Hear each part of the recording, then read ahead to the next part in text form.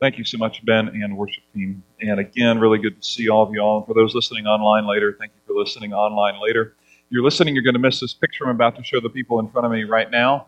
This past summer, we had the chance to go as a church to the Dominican Republic, and many of you went with us. And on a particular Sunday, the first Sunday that we were there, after church was over, and it was all in Spanish primarily, and we understood un poquito of it. Isn't that pretty good? Yeah.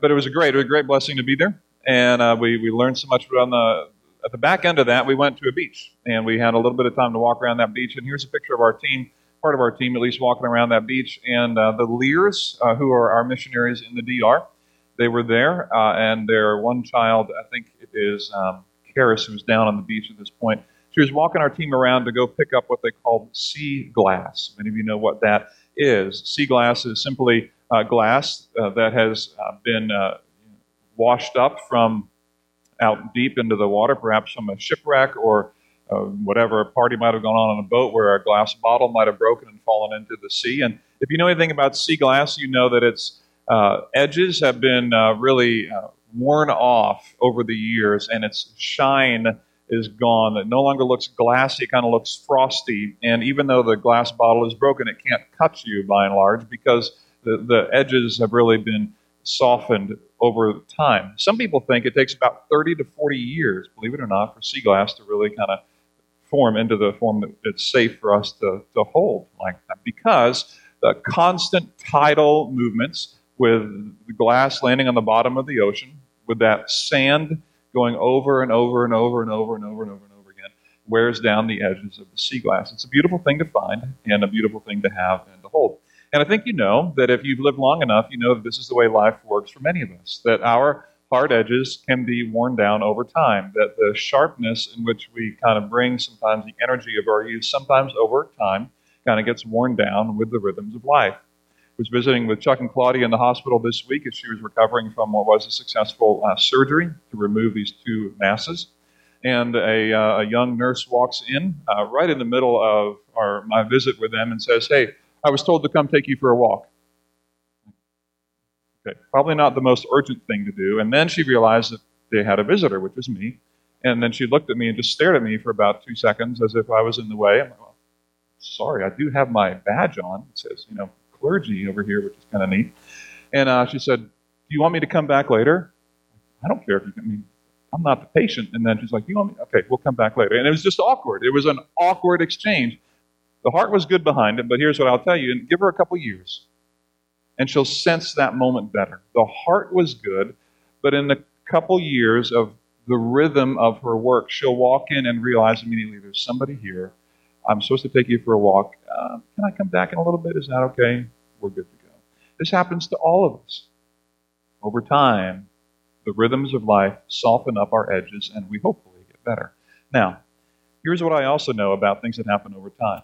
Over time, there can be deeper parts of us that are changed just because of the rhythms of life. In fact, what I want to speak to this morning is something that happens over time that maybe isn't so great, but does happen to all of us. And that is, I want to make this statement and unpack it for you because I believe we see it in the book of Nehemiah, in which we are in this morning. And I want to say this, that over time, discouragement and criticism can wear down convictions.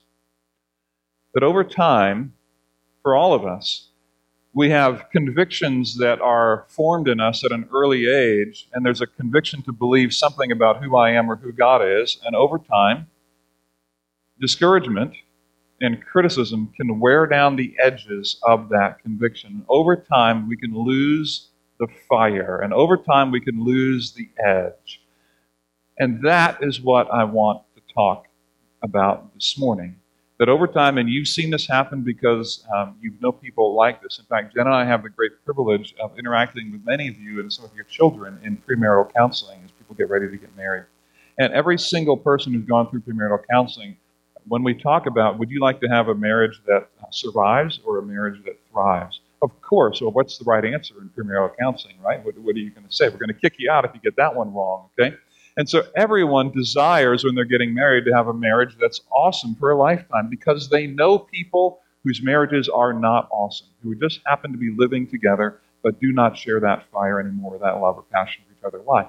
Over time, discouragement and criticism can wear down the edges of conviction, can wear down the edges of belief that as a husband, I am really here for you, to serve you and to give you everything that I have. And as a wife, I'm here to encourage and to serve and to honor you with everything that I have. I'm going to try to outdo you with honor as a spouse. That edge of conviction, this is what God has led me to do. Over time, discouragement and criticism, even from within, can wear down the edges of conviction. So this morning, I want to speak to us about this issue that we don't always verbalize this way, but we know is true and happens, particularly related to our faith and our conviction that God is sovereign, that God is in control, and that I am not. And so I want to speak to our hearts on this and essentially come back to ask you, toward the end of this, I want to encourage you to think about, are there any ways in which in your own faith you have gotten tired, you've gotten worn down, you've started to be discouraged and believe that maybe the things that you used to believe about who God is and what He might have you to do, maybe that was just youthful naivete. Maybe that was just a pipe dream. Maybe that is no longer for me because discouragement and criticism have worn down those convictions. So, with that being said, here's what I think the antidote is. It's really simple. I think the antidote is this, that revisiting convictions can restore courage and put critics in their place. That revisiting convictions can do that. It can restore that peace to you. So I want to look with you in the book of Nehemiah. And we're in this series that we're calling Remember When. Remember When is simply my way of trying to verbalize what I think is happening underneath the book of Nehemiah. That as Nehemiah comes to lead the nation of Israel back to honor and glory, he's calling them back to remember who God was. And there becomes a moment where they can say, I remember when this happened. I remember when Nehemiah helped us rebuild the walls. I remember when, it's kind of like planting a flag in the ground saying, I remember when God was faithful to us before. I remember that. And that point of memory serves as a motivating factor to re-up our faith, to re-up our commitment to our submission to God and our glad submission to His sovereignty over us. So we're in this book, and this is why we're calling it Remember When, because these moments can happen. So we are in the second chapter of the book of Nehemiah. If you have a Bible, I invite you to turn there with me. If you don't have a Bible, just grab one in the pew around you or look it up in your phone app. Find the book of Psalms kind of in the middle of your Bible and back it up a couple chapters, a couple books, and you'll find a little book of Nehemiah. Where we are in this story is that our friend Nehemiah, who was a powerful man in the Persian Empire, Jewish man, but in the Persian Empire, he was the cupbearer to the king, and he found out that Jerusalem was in ruins, and the nation of Israel was dispersed around the area at the time. They were now able to come back to Jerusalem. And so in that return to Jerusalem, that desire to come back, the walls of Jerusalem were knocked down, the gates were burned with fire, and the nation of Israel had lost its identity. And so Nehemiah hears that story. He's broken down, he's gutted by that news. And then he goes to the king and asks for help, asks for time off. It takes about 12 years.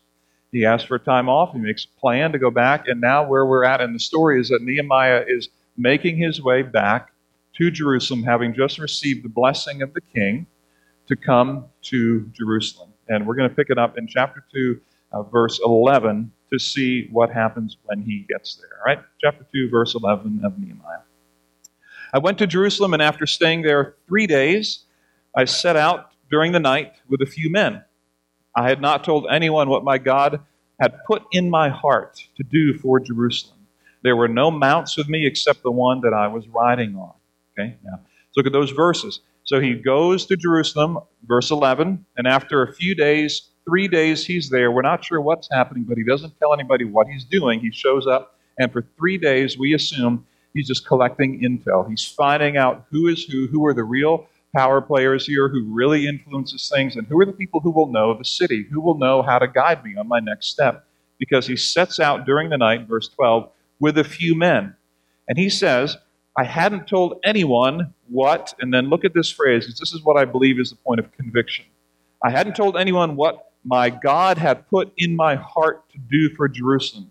I want you to almost picture something as if God was taking this little box of conviction and bringing it over and dropping it into Nehemiah's heart and putting it there and saying, Nehemiah, this is what you are to do. And there's this burden from Nehemiah to do this. Like, I'm giving you this thing, and God put it on my heart to do it. I hadn't told anybody yet what was going on. I'm just gathering intel to find out what's going on.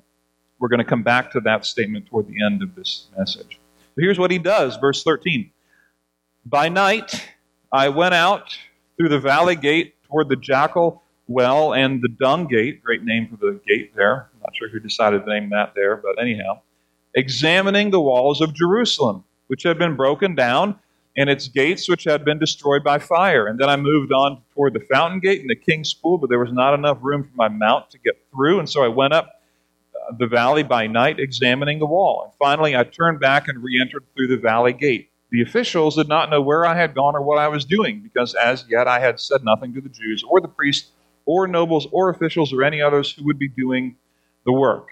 So picture what's happening with Nehemiah. He goes out late at night. It's darkish enough. He has his iPhone with him, right? So he has a flashlight that he can use, so don't worry about that. He can see. And he's walking around, and he has one mount. So there's one mount. We assume a donkey with him. We don't know. But there's not several mounts. He doesn't want to draw attention to this big group. He has people with him just showing him that Nehemiah, here's where it is. Like, we've been living here for years. Yeah, we can show you that gate and this gate and the best way to get here and get there. And he takes a little while to go there. And so he's walking around at night on one mount, and these people are showing him what is up. And now the officials didn't know what was going on. That's amazing, actually, that they didn't know where he was or what he was doing. And then look at all the people that he identifies. As yet, at the end of verse 16, I had said nothing to the Jews or the priests or nobles or officials or anyone else who would be doing the work. You know why that's amazing? Because any one of them could have done what Nehemiah is doing. And none of them did. But they're officials, for crying out loud. Like, they're in charge, for crying out loud. Anyone could have done this. And when anyone can do it, then often no one does it, right? Oh, someone else can do that. Oh, they can do that. Well, they're the priest. They should do that. Well, he's an official. He should do that. Well, he's a noble. They should do that. And the responsibility gets shifted from one to the next to the next. Meanwhile, somebody named Nehemiah finally just says, this is dumb. I'm going to do this. But all these people are identified, and what in the world was keeping any of them for years for picking this up and doing this? Except their own fear and the criticism that they were facing from people around them. So, Nehemiah gathers this intel, and we don't know how long transpires between verses 16 and 17. Sometime it could just be a day. I assume it's just a day. I assume it's the next day. I don't know. But what Nehemiah does next is, after he gathers the intel, that's a very important part of his plan. He needs to lay his eyes on the plan. By the way, I've learned some things about plans. I mentioned this renovations thing we're talking about here at the church. Our team has met several times, and I learned the architectural language VIF. So you know what that is, verify in field. In other words, we don't actually know, but please verify in field. When you go to the job site, please verify that what we think in the office is actually happening on the job site, like verify in field. So he needs to verify in field that the gates are actually the way that they are and that everyone is the way it is. He has to lay his eyes on it. That's what he does. And so then verse 17, here's the context. He decides to gather everyone together. This is amazing. Verse 17. Then I said to them, the them being all the people that he just mentioned in verse 16. So there's this gathering of people, maybe the next day, maybe days later, I don't know. But he gathers all the people together, and he says, and this what he says next is a blueprint for any of us who ever want to communicate vision for our organizations or for our families. It's a blueprint for how to do this. And he said, you see the trouble that we are in. Jerusalem lies in ruins, and its gates have been burned with fire. Come, let us rebuild the wall of Jerusalem, and we will no longer be in disgrace. Simple statement there, and amazing. Look at what Nehemiah does. He begins with the obvious, and he says, you see the trouble that we are in. He's empathizing with the people. He's like, we are in this trouble. I just arrived here a couple of days ago, but listen, I'm with you. I'm one of you. All of us have known leaders who have been like, hey, everybody, let's get together, staff meeting time, this is what you all need to do. And there's this distance between the leader and the people. And with Nehemiah, he immediately reduces that distance and says, listen, hey, everybody, we are in trouble. And immediately, if you're someone there, you feel this empathy, like this guy knows, like he's empathizing with me, he's sensing that, and he's willing to be on my team, like he's tracking with me. So we're in trouble. He just shares the facts. Jerusalem lies in ruins and its gates have been burned with fire. It's a tremendous way to start. If you want to communicate vision to anyone, you have to start with where they are. In fact, you may have heard me say many a time, you have to get the facts or the facts will get you, right? You have to get the facts or the facts will get you. What are the facts? And here's the facts. Everybody, listen.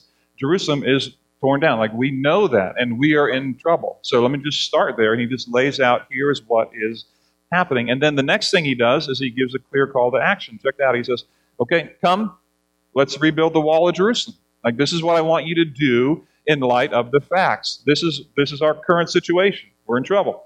And here's what I want you to do. Clear call to action. Come, let's rebuild the walls. It's really simple. And then he gives the third step, which is kind of a picture of the future. He says, here's what will happen when this succeeds.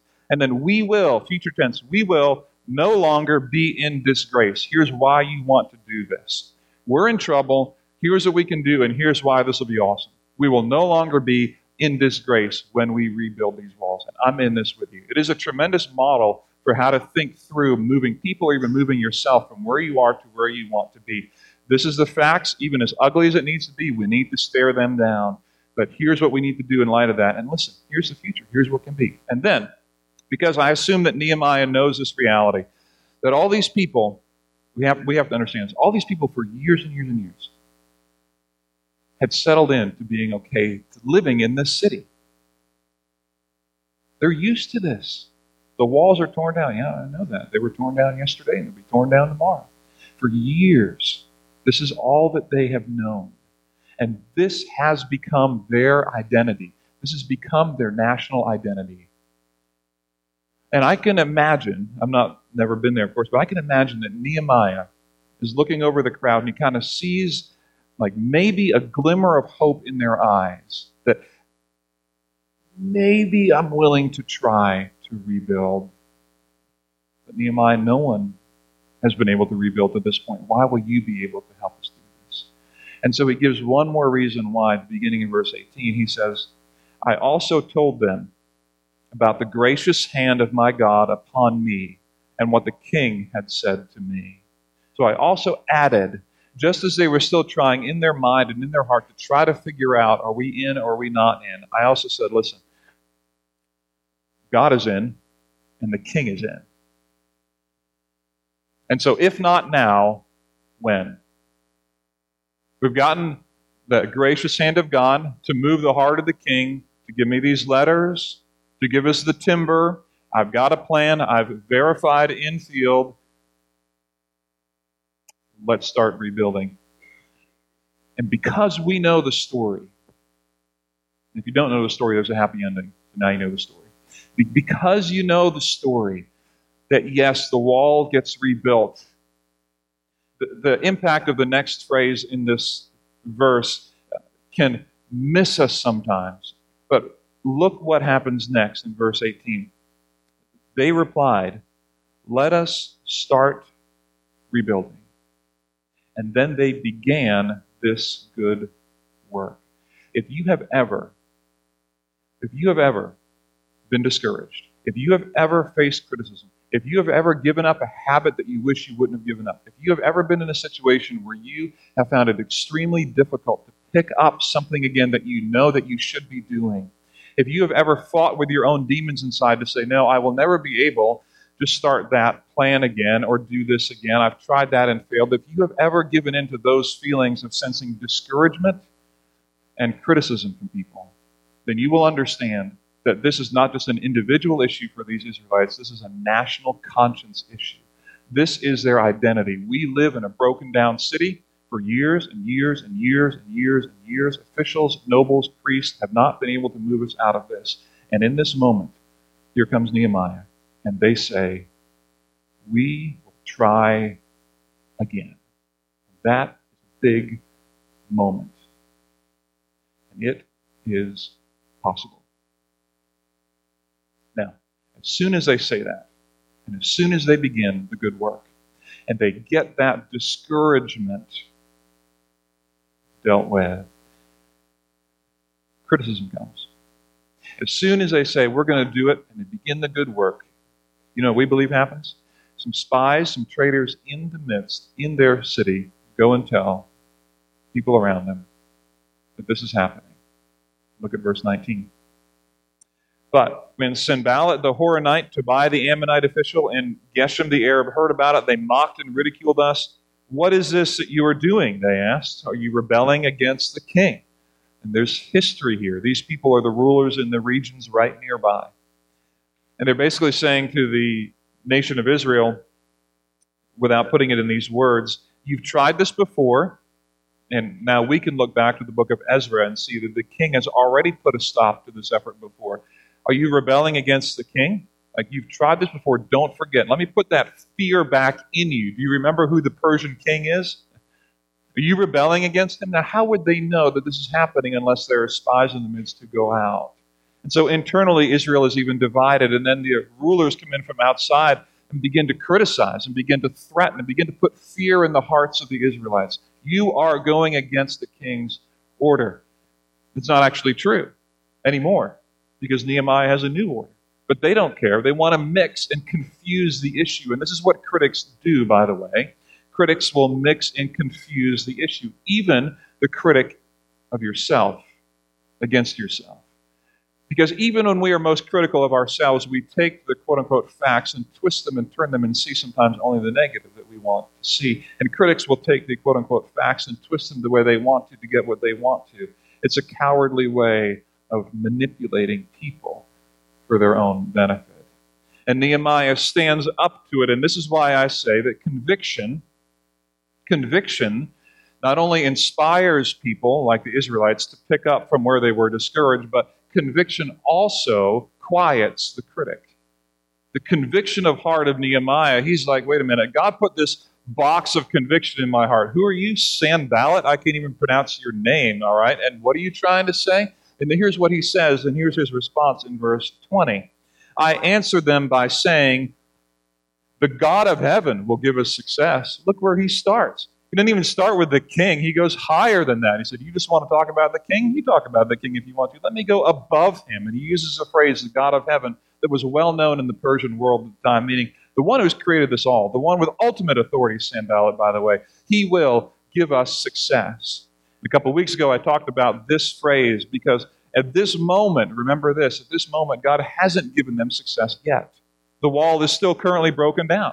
He's staring at a city that is destroyed, and he is talking about what he believes that the God of heaven will do. Incredible conviction of heart in this moment to stand up to the critic and say, no, listen, God of heaven will give us success. And then he goes on, we, his servants, will start rebuilding, but as for you, you have no share in Jerusalem or any claim or historic right to it. In other words, he's like, Sanballat, you can't tell us what to do. Like, you have no authority here. This isn't your place. It would be similar to us going over to our neighbor's house. If you live in a place where you have a neighbor right nearby, and you go over and knock on their door and ring the doorbell, whatever, and they come out and you say, listen, I don't like the flowers that you planted in your yard. What right do we have to make a claim on the flowers of our neighbor? We have no right. It's not even our property. We don't have a right to do that. And this is what Nehemiah is saying, like, Sanballat, this isn't even your place, buddy. Like, you don't have a claim here. And he clarifies for the people and for the critic, I'm not even going to listen to this voice. There's no legal claim to this. You can't speak to this issue. I don't care if you like my flowers or not. They're the flowers that I planted in my yard. Now you go back and plant whatever flowers you want in your own yard. Like, Sanballat, if you don't want us to rebuild, then whatever. Go. Like, you don't have a right to that. And so he clarifies with a conviction of his heart quickly. He's like, no, Sanballat, the God of heaven will give us success. And by the way, you have no right to speak to my people. In which the people hear that and realize there's safety, there's confidence that we can have in moving forward. And where does that come from? That comes from verse 12 of chapter 2. What God had put in his heart to do.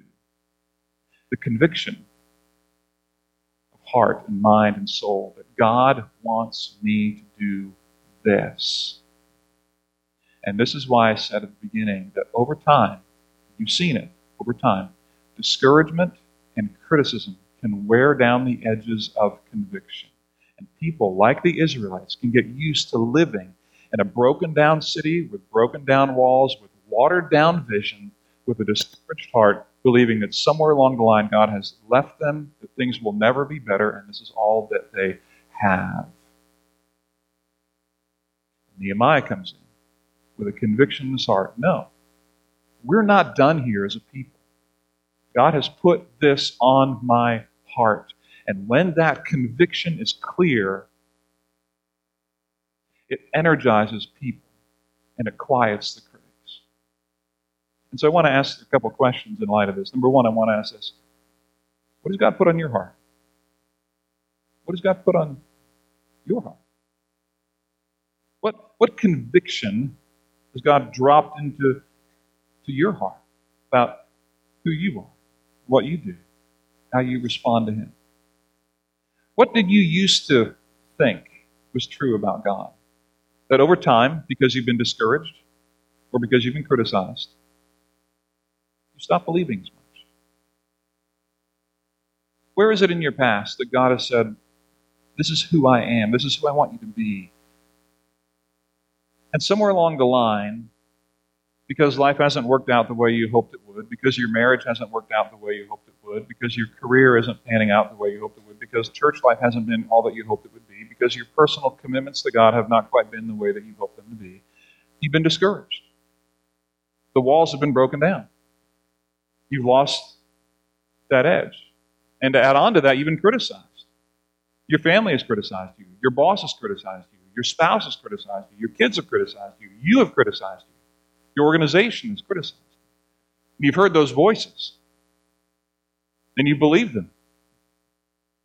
And somewhere along the line, that double work of discouragement from within and criticism from without wears down the edge of conviction. And we're left to believe we live in a city with broken down walls. Yeah, there's a God out there somewhere. But I don't know that He's here. And I don't know that we'll ever be able to do anything more than what I am right now. Now, I'll ask a couple of questions to nuance this a little bit more. Number one, where am I discouraged? Where I used to be energized? Where are you discouraged? Where you used to be energized? When you think about your faith in God, start with that. Where that used to energize you and give you passion and hope for the week. Now it's an afterthought because of all the responsibilities that you have. When you used to be excited about planning a date night with your spouse, and now it's an afterthought because of whatever.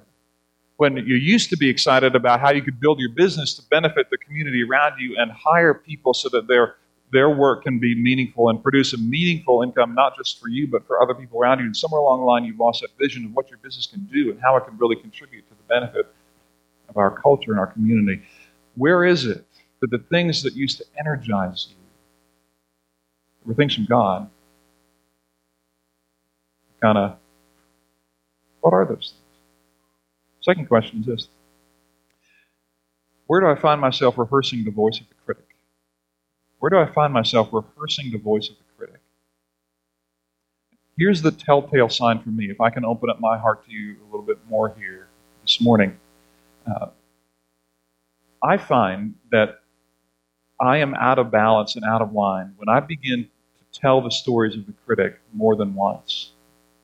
When I tell my friends, hey, this is what happened, or this is what this person said, and then a week later I find myself telling that same story to somebody else.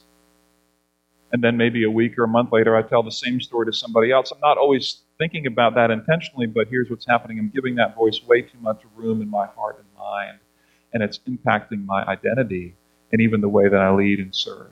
But by the way, I think you've heard me share before about the law of the whale in leadership, right? Some of you have heard that. Gary McIntosh wrote about that, and he said, the law of the whale in leadership is this: when you rise to the surface and blow, you will be harpooned. That's the law of the whale in leadership. And so whatever way you want to lead, whether that's lead in your marriage, lead in your school, lead on your team, lead in the choir, lead in your musical, lead in your business, lead with your friends, whatever way that you ever want to lead, just know that as soon as you rise to the surface and blow, you make yourself a target for criticism. That's what's happened to Nehemiah.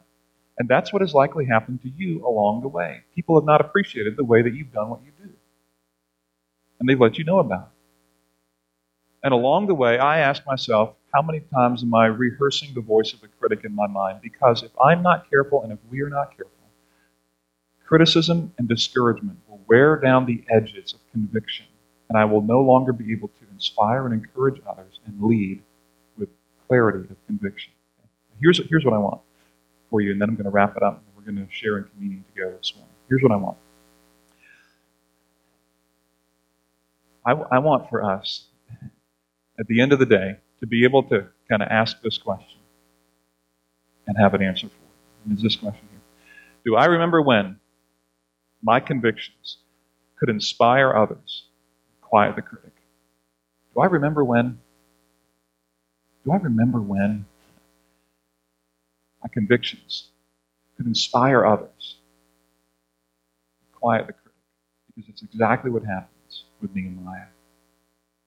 The conviction, the thing that God put on his heart, is so real to him that an entire nation that used to believe for years and years and years, we got nothing, we are just middling around. All of a sudden, a whole nation says, let's start rebuilding. And the critics are quieted because what God has put on his heart, he's going to do. If you're anything like me, over time, discouragement, criticism wears that down. And I just want for you, and I want for me, to be able to revisit conviction this morning and ask, God, what do you want from my heart?